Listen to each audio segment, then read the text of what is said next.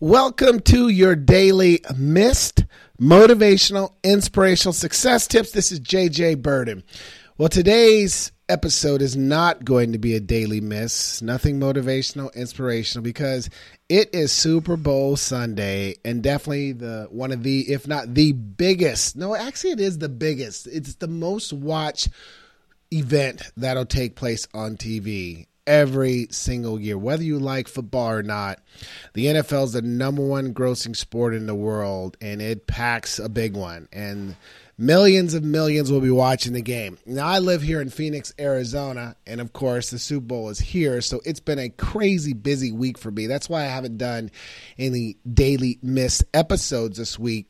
I think I did one. Wait a minute. I think I did do one, but the point is I've been trying to take advantage of all of the NFL alumni activities that take place in the town of a Super Bowl. The NFLPA, the Players Association for retirement players, there's usually so many activities. And you know what? I never participate in any of them because the Super Bowl usually out of town. And I have never been to a Super Bowl.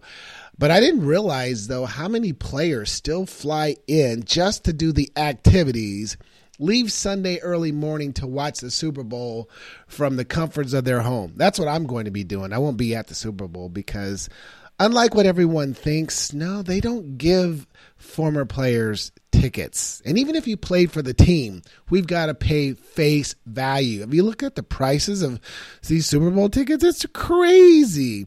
So I'm going to be enjoying the game at my house. But it's been an exciting week doing some of the different activities, seeing a lot of my former teammates, guys that I haven't seen in like 30 years or less, guys I played with, I was in the huddle with. It was so good to connect with them. So here's really the purpose of today's Daily Miss.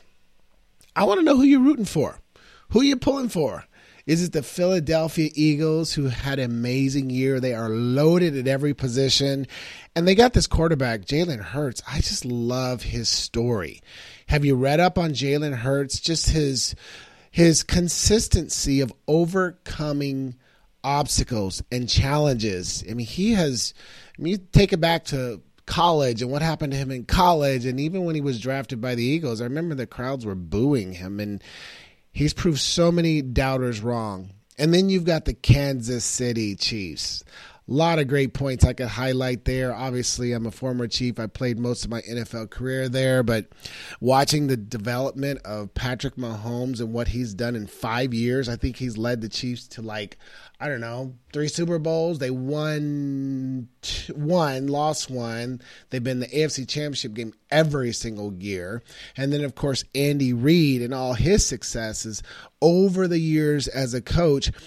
And Travis Kelce, we could talk about him. But what I really appreciate about the Chiefs is that they lost a top player last year, Tyreek Hill, not Holmes. Why did I say Tyreek Holmes? Tyreek Hill, who is like one of my favorite wide receivers because he's just fast, he's quick, and he's explosive.